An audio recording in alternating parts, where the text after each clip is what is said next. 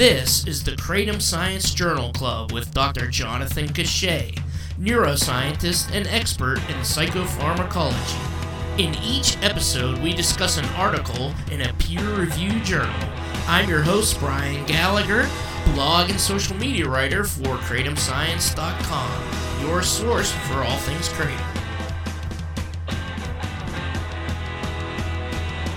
This is a paper from the Journal of Psychopharmacology, published on November 11th, 2020. It's Ari Brower and Robin Lester Carhart Harris. It's called Pivotal Mental States. And I think we should probably just talk a little bit of like how we got here, because it's not Kratom related, but we just thought it was cool. And overall, my reaction at first was holy shit, this is way more philosophical and like structural, theoretical than what I thought would be in the Journal of Psychopharmacology. I didn't mind that. I just wasn't expecting it. Yeah. I found it pretty. I mean, I printed it out and realized it was a 20-page paper, but I found it pretty easy to read with my non-science background. So it was kind of narrative in a sense. So I think a lot of people should read it because it's pretty concisely written. It'd be easy for the layman to read if you don't have a psychopharmacology background.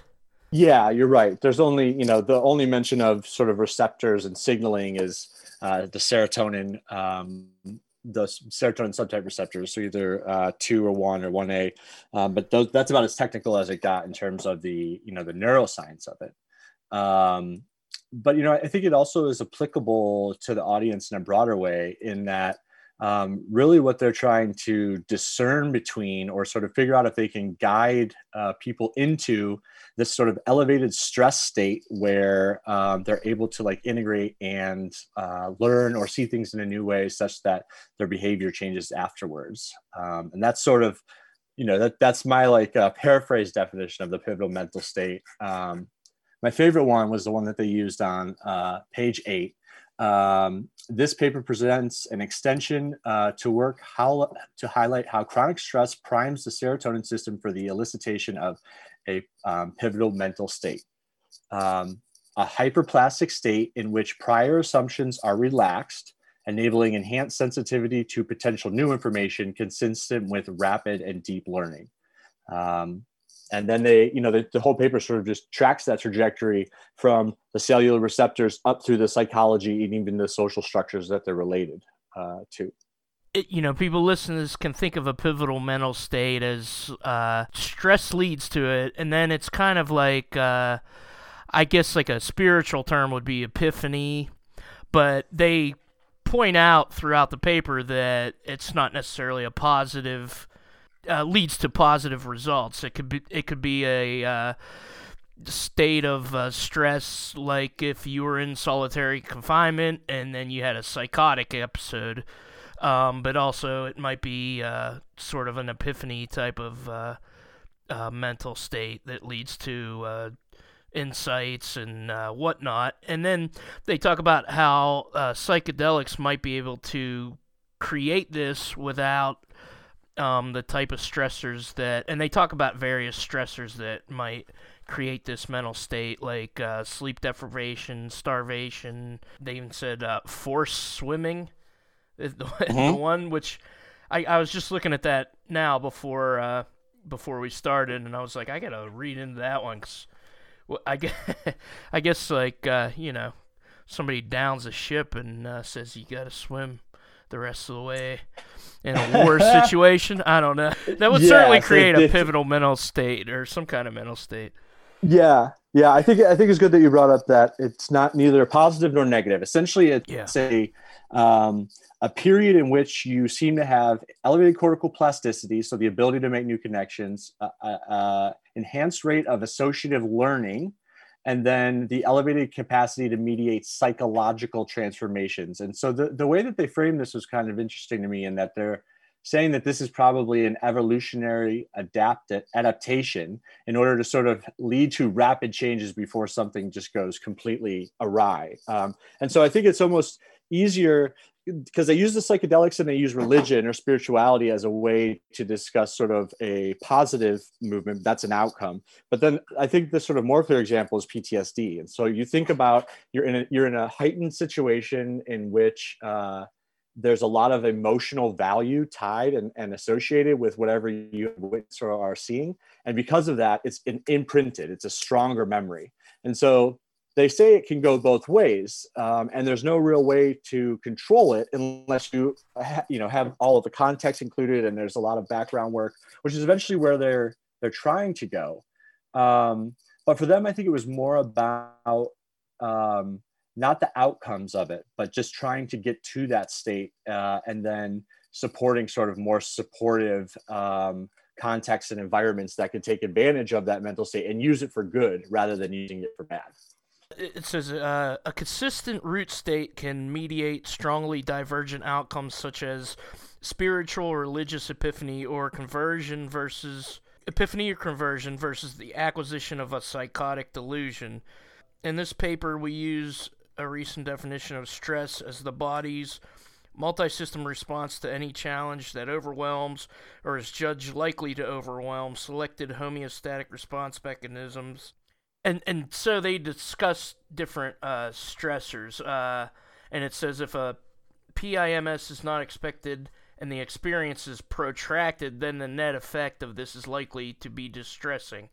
Versus if you're a monk and you fast on purpose, or you sleep deprive yourself on purpose, versus being placed in solitary confinement against your will. Right. The on purpose religious type of stuff is likely to lead to a better outcome than forced stressors. They talk about cognitive stress, social stress, and physiological stress, and how this all relates to the 5-HT2AR, which is serotonin receptor. They're trying to construct a valuable framework in which to understand behavior or consciousness, if you will. And it starts out citing a 1977 paper that was basically calling for a biopsychosocial approach to medicine. And this kind of relates to your undergrad thesis, is it?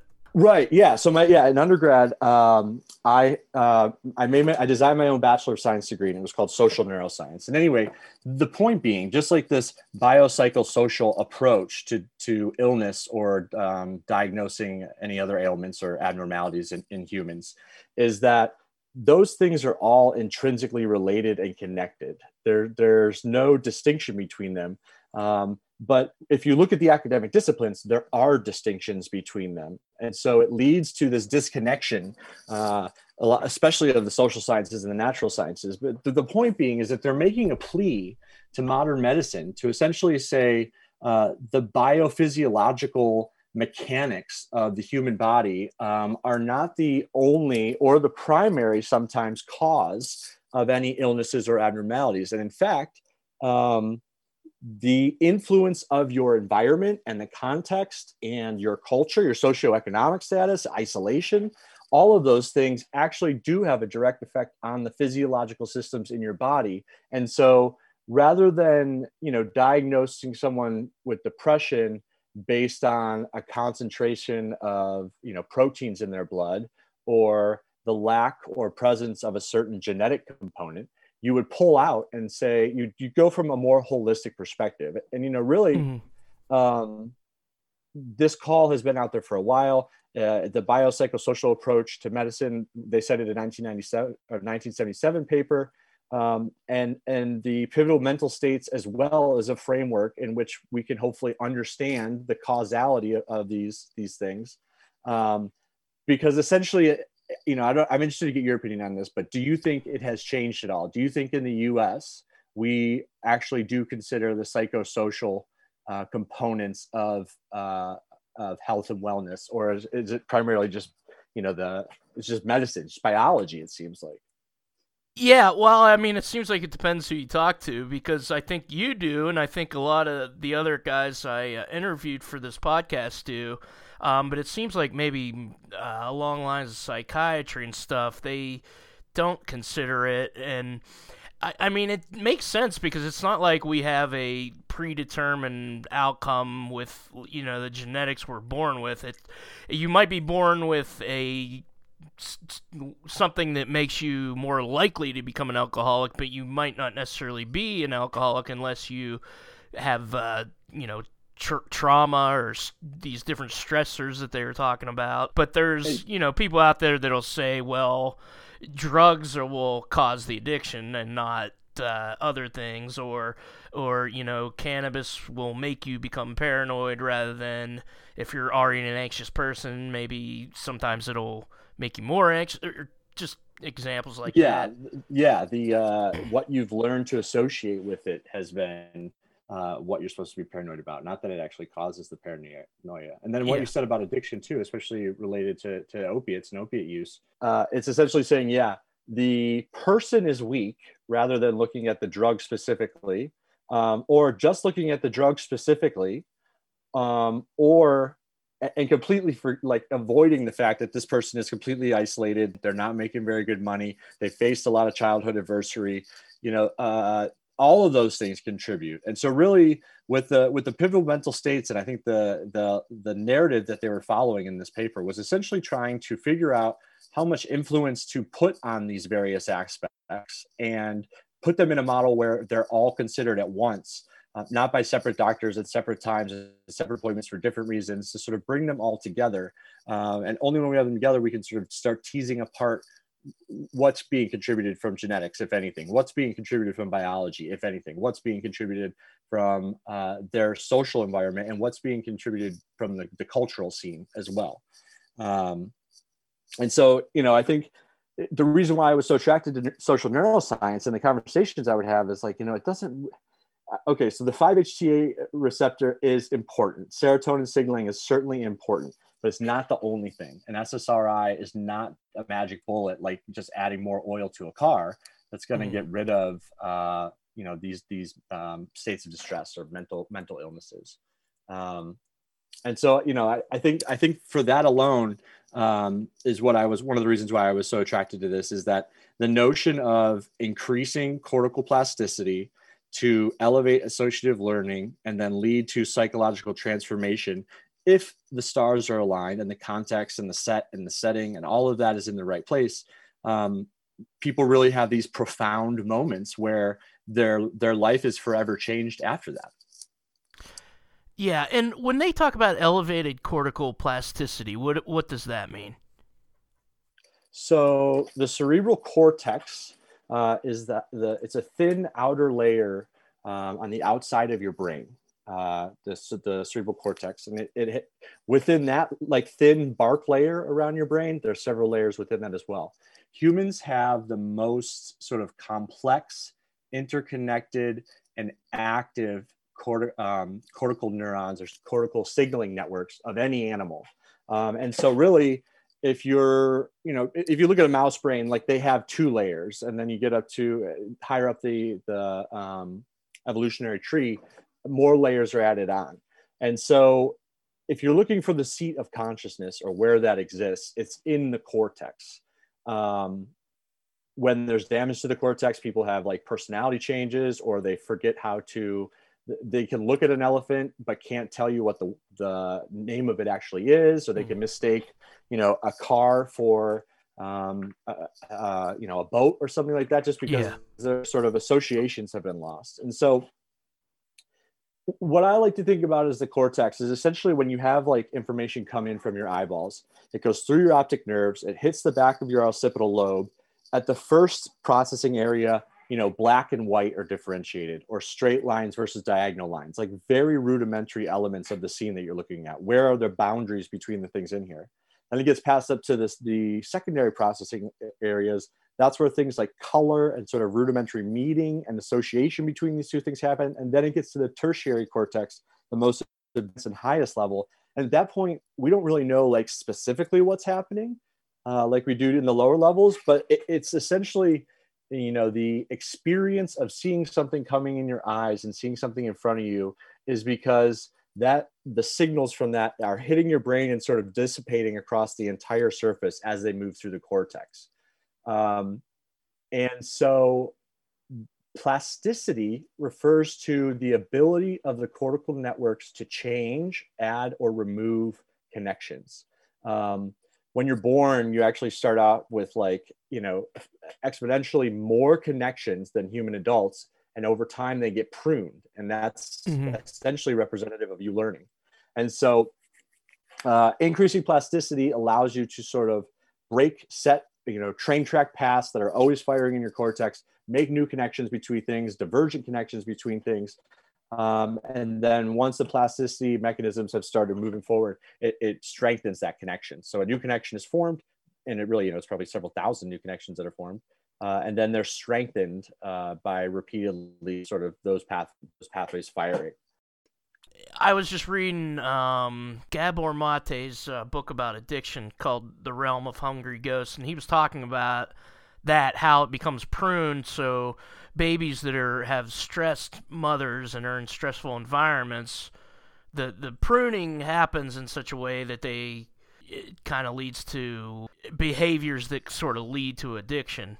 We have very clear evidence at the genetic, molecular, and signaling levels that lack of maternal attention in mammals leads to changes in especially serotonin signaling, and signaling networks. And so I would say the only modification I would say is it's more likely that there's downregulation of, let's say, serotonin receptors rather than pruning is naturally something that occurs. It would happen anyway.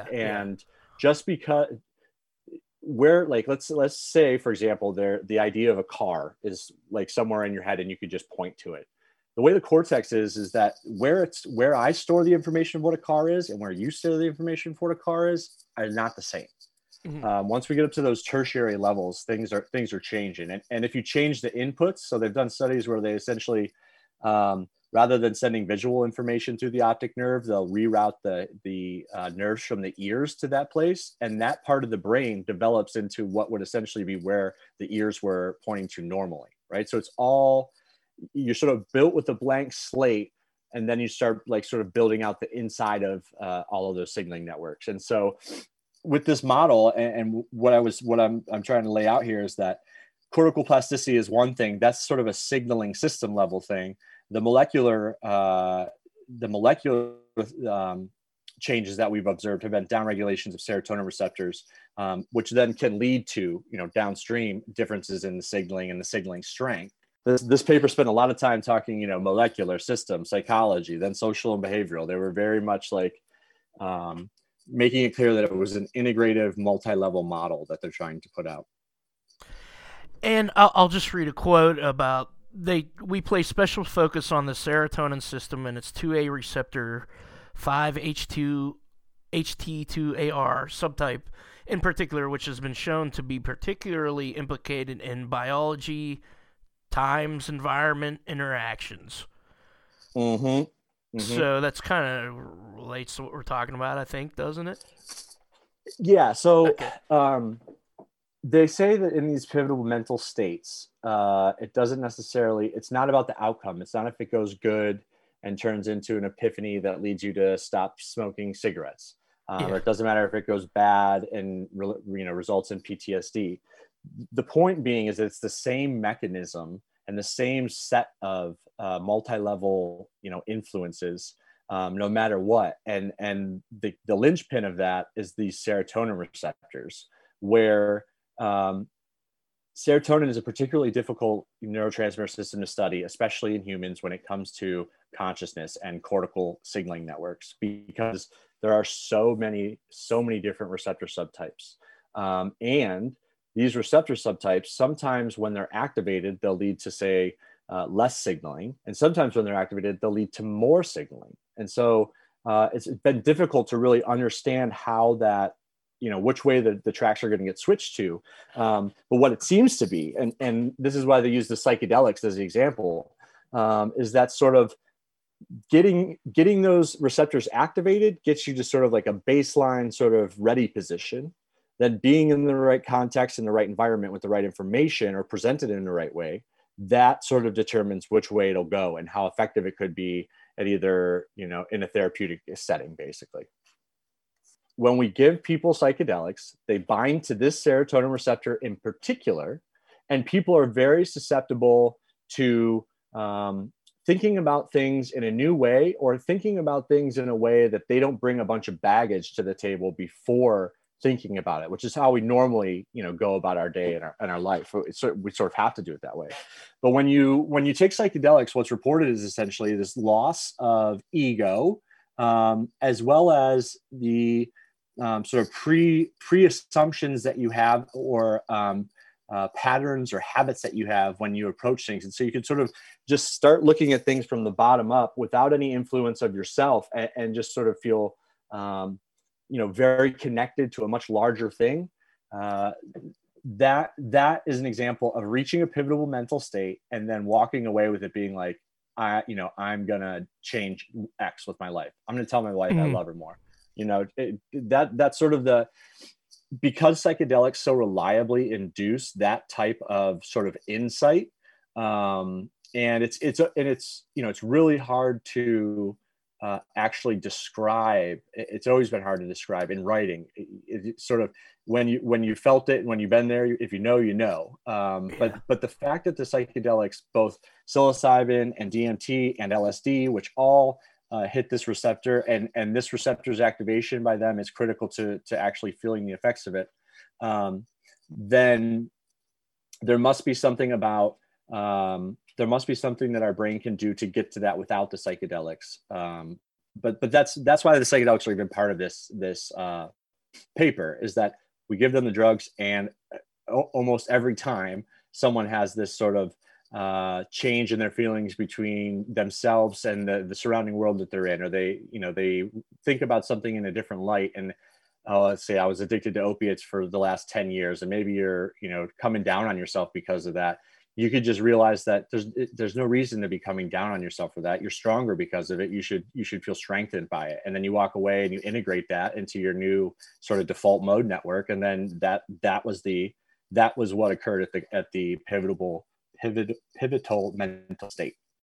Psychedelic therapy is interesting to me because I mean, between the time I was 18 and like 25, I did acid over like 50 times, and it was just kind of like a gamble if it was going to be a nice experience or not.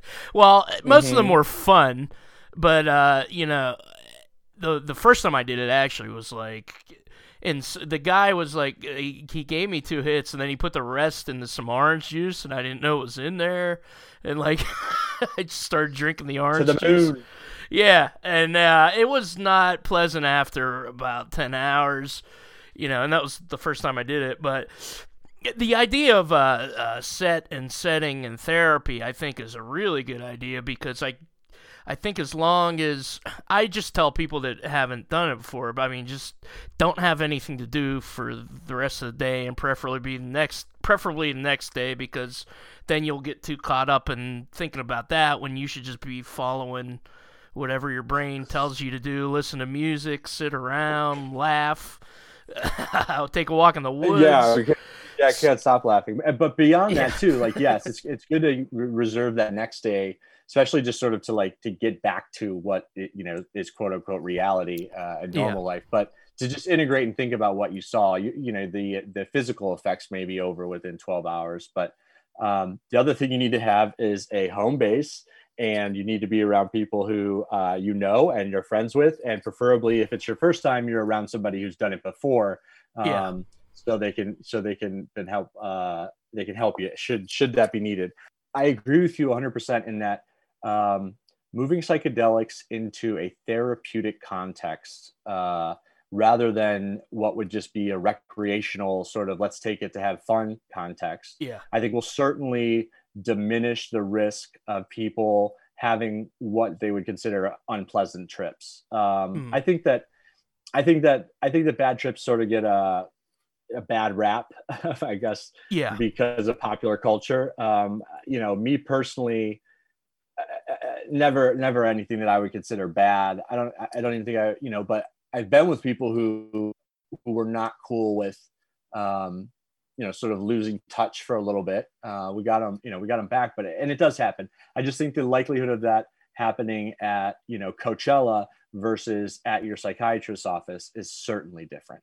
In a therapeutic setting, you're going to get a known dose of a known compound. That's the other sort of wild card.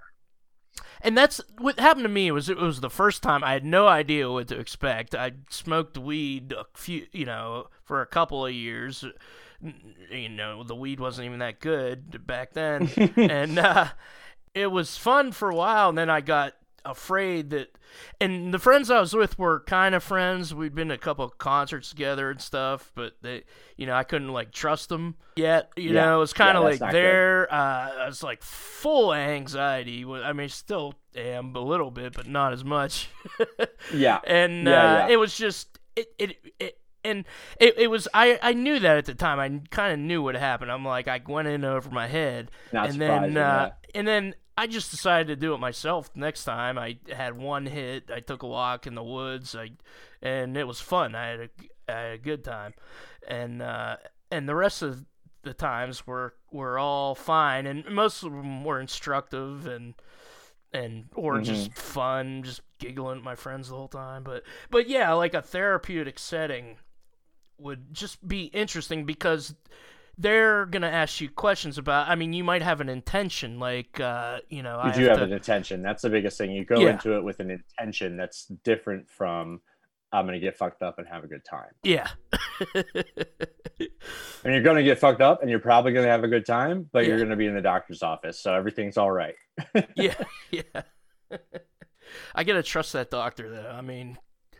Be like, oh man, I want to take a walk. Before LSD was outlawed in the 1960s, even cannabis too. They were using it in therapeutic settings and trying to help people out of depression, and it seemed to have been working before before it got outlawed and the whole drug war kicked in. MDMA was actually being used in couples therapy and psychiatric settings. And showing great promise and results, we're getting close to that too. There's MDMA studies, clinical trials getting pushed through that I think wrap up in 2021. So we're getting back there. But with the psychedelics, with LSD in particular, the studies that you're talking about are used in the therapeutic setting. Really, to my knowledge, was really more about whatever the CIA was doing and trying to understand if it was mind control or this, that, or the other. What is even happening to these people is what we were trying to figure out back then. I don't know if it depends. It would depend what your goals are and what your intention is. But I don't think you need to go through a 12-hour sort of rocket fuel to the moon to use it in a therapeutic setting. You can do a smaller microdose, or maybe you're looking to break patterns of thought that are related to creativity and sort of productivity and business and that. Not necessarily trying to change a habit of yours or the relationship of you to the memory of your parents in your childhood. Mm-hmm. I think that could be done with psilocybin and MDMA. Yeah. And there's other ones you could do that just don't, it doesn't involve 24 to 48 hours of reassessing your life. But then again, Ibogaine and ayahuasca, they're a few hours, but it's not 12 hours. It's not as long as LSD. Yeah, I would think mushrooms would be the good one to start with because you feel relatively normal about 5 hours later. A little different, but it's not it's not an all-day thing. You could still go to church on Sunday, I think, if you wanted to, if you did it on Saturday night. You haven't given up on that completely and gone elsewhere. That would be an interesting thing to do, to see if super religious people remain religion. Maybe it deepens their faith. And hard to say, and it is interesting. They compare the psychedelics to mystical or spiritual experiences all throughout this paper as the counterexample to the PT. If we look at all of the psychedelic drugs, LSD, psilocybin, ibogaine, PCP, MDMA, tryptamine, aniline, the phenylalanines, of all of them, DMT seems to continually, DMT and ayahuasca seem to, uniquely or specifically lead people to believe in a higher power or think that they've touched or seen, even if Yeah. they're atheists going into it. Those two in particular, people come out of it, feeling, oh, there's something out there that's taking care of all of us. It's good to go. So why that happens with those two and not with LSD as frequently is an interesting question. But yeah, it's, you think about, it makes me think about how we sort of frame the utility of religion and religious communities within the sort of human evolutionary history, which is, just to put it in perspective, all of the religions that are all the major religions in the world today are generally only about 2,000 years old. But religion sort of served a universal purpose of always sort of being like a supportive community that you feel connected to and that you feel validated by, and that gives you a outlet and a support group to sort of share how things are going and someone to lean on, right? Yeah.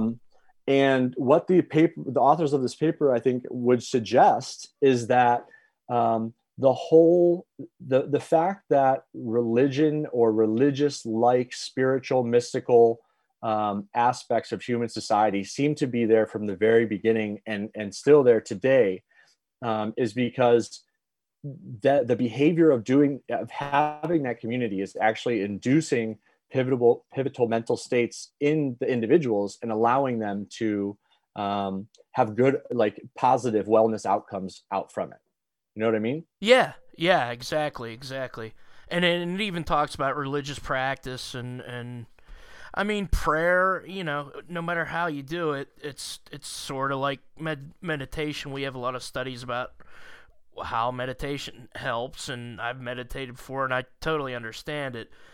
But even, saying your rosary is kind of the same type of thing. It's really just calming your brain down. And, yeah. Giving you an outlet to express your concerns and your worries and your wishes out loud Yeah.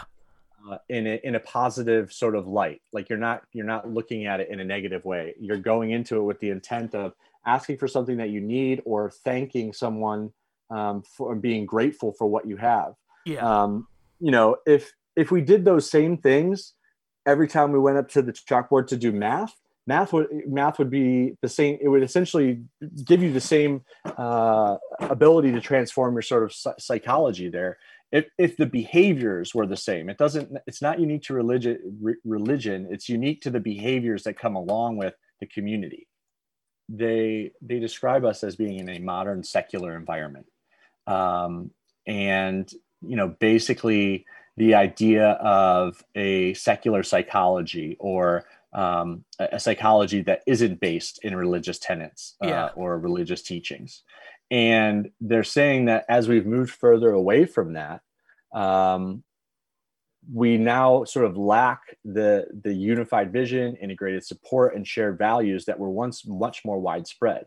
Yeah. And so they bring this up and they are characterizing it in a way that essentially says this contextual or constructural framework to understanding human behavior and human thought patterns, pivotal mental states, is, if we get this right, we can essentially go ahead then and create humanistic contexts to be supportive of positive transformation. And rather than sort of, only dealing with the negative or the stuff that, like a PTSD inducing type event, a psychological crises, right? So rather than have just a immediate suppressive intervention, is what they say, for these emergencies. So like you have a psychological crisis, maybe you attempted suicide, that's a crisis, you immediately go sort of get treated in an intervention way. But when you go there, are they going through the motions of what they think is right to just, get through the hoops and hurdles, or are they actually providing a environment and a context and even medicine or therapeutics to help you get to a place where you can approach it in a positive way and reframe your thinking about it, that situation, in a way that doesn't lead to sort of debilitating stress or anxiety. When someone dies, there's a funeral ritual, and it's kind of like after I was out of the Catholic Church, my sister died, and I was like, but this is a good ritual to do, kind of to help everybody get through an emotional state. Acknowledging the grieving and just going through it. I mean, I Yeah, think the Jewish religion has it best there, where it's like a couple days, it's like a week where everybody's together, and yeah, if you're doing math, it doesn't matter. If you're doing math all together to sort of be there for each other, then the positive outcomes will happen. Um, but think about losing a parent or something, and then being stuck in Antarctica with no one there, and a 2 mile hike just to get your water every day, right? That's You lose your mom. On top of all of that, your outcomes could dramatically change. yeah. So yeah, certainly there's a lot of things to learn and to acknowledge and to borrow or keep going from the religions that are out there now. But you know, I recently came across that statistic about how I don't think Islamic is part of Christianity. Those are the two major religions. But they're only 2,000 years old. Humans are 4.5 million years old. Yeah. Yet we give so much heed to what we think are like these conservative, stable, steadfast, important social institutions. And I'm not saying that they're not any of that, Yeah. but they're relatively new, and they've only been around for like less than not even 5% of our time here on the planet. Yeah, that's good to remember. And the way our societies are structured, where there's powerful people and there's even slavery is so new compared to we were pretty much egalitarian for I mean I think for 90 something percent of our existence. That's why the biopsychosocial approach is so important, and it's why it's such a shame that we are still, I think, more or less Western medicine is based on interventions and therapeutics rather than treating the holistic person as they are. One of the reasons that motivated me to do the social neuroscience, to understand take sociology or history of economic theory or political systems, stuff like that, is because I think it's very clear that if you were to have grown up, we all can very readily admit that if you were born in 2020 versus 1920, who you are as a person is pretty different, just because of the different times. Mm-hmm. Where you're born, of course, is a huge predictor of sort of what's ahead of you and the opportunities that you have. But also, I would say the language you use. So, a symbolic language versus an alphanumeric language, a romantic language versus like a Sanskrit. That fundamentally sort of changes how you think and what your internal dialogue is, and the ways that you can express yourself. But also, I'd say the economic system that you're underneath, the political system that you're underneath, all of these things clearly are the context in which most of our time and behavior is occupied to have an effect on the physiology of our being. And so what you were pointing out with agriculture being new and these major civilizations that were no longer nomadic because we have agriculture now, that is an enormous change in what we were used to, sort of tribal, smaller groups on the move, working together, not necessarily sort of hoarding as many resources, no matter what it is, as possible. So, and not sharing that in a way, some way with the community. And there's no way that our brain could, the social and the cultural influences or environment that we live on is now changing much faster than our brain can adapt to in a certain extent. Mm-hmm. But when you have this cortical plasticity and the ability for these mental states to be reached where you can fundamentally change, a core tenet or assumption of your mode of thought, that would be the only thing that sort of allows us to survive or function in such a massive sociological change or environmental change. If that makes sense. It's Yeah. humans are very well adapted for change, and Yeah. all of that has to do with cortical plasticity, the way that we associate and learn things, and then how we spin that into the narrative of who we are and what we stand for. And there are very little, you don't necessarily, you don't see those traits in the animal kingdom, Yeah, yeah. just for humans. I don't know how squirrels would deal with it if they suddenly all had phones or something. Or like they had to go vegan or something, like, no more nuts. Like, what? Squirrel's like, what, dude? That's my life. Nuts are my life for sure. But yeah, they don't have the cortical plasticity and the ability to rapidly sort of integrate information and make a life-changing decision about it. Yeah. It's interesting too. I was looking up a quote from Steve Jobs. I think Steve Jobs said LSD and having a child were the two biggest events, or like life-changing events in his life. The first time he did LSD, and then having his daughter. I think it might not have been his daughter too. He might have said getting married. Yeah. But there are very few things where universally people will talk about sort of a life-changing experience. And it can be without psychedelics in a sort of religious, mystical setting. But when you add psychedelics to the mix, you sort of seem more likely to reach that state. And so, it's interesting. I think it's interesting to me because a lot of times in the community, or the people that ask us questions, they want to know, like, well, what about the other receptors? What about serotonin receptors or dopamine receptors? And how does mitragynine and the other kratom alkaloids, how does it affect those other things? And we're just now sort of able to untangle how specific psychedelics and hallucinogenics are modulating this complex serotonergic system.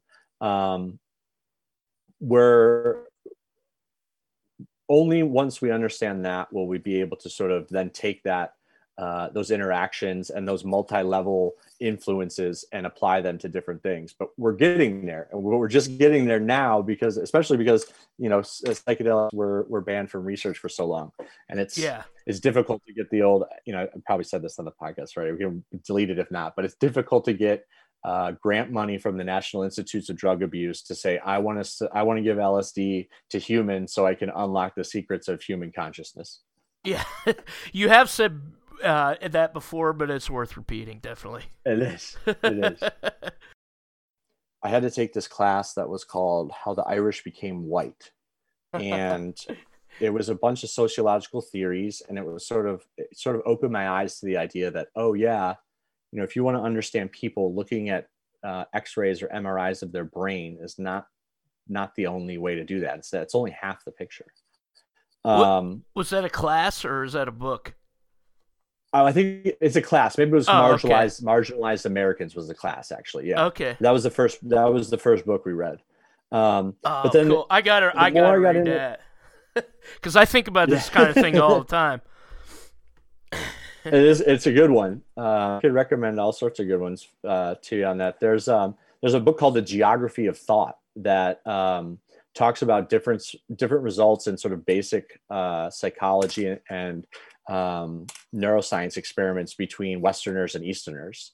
Like, by and large, Western individuals will look at a fish tank, and then when asked to describe what they saw in the fish tank, will sort of say, well, there was one big yellow fish, and everybody seemed to be following or listening to the big yellow fish. He seems to be the king of the castle here. There were like 3 other smaller ones off to the side. They didn't really seem to be doing much. And there was a bubble, a treasure chest bubble in there. Same exact experiment.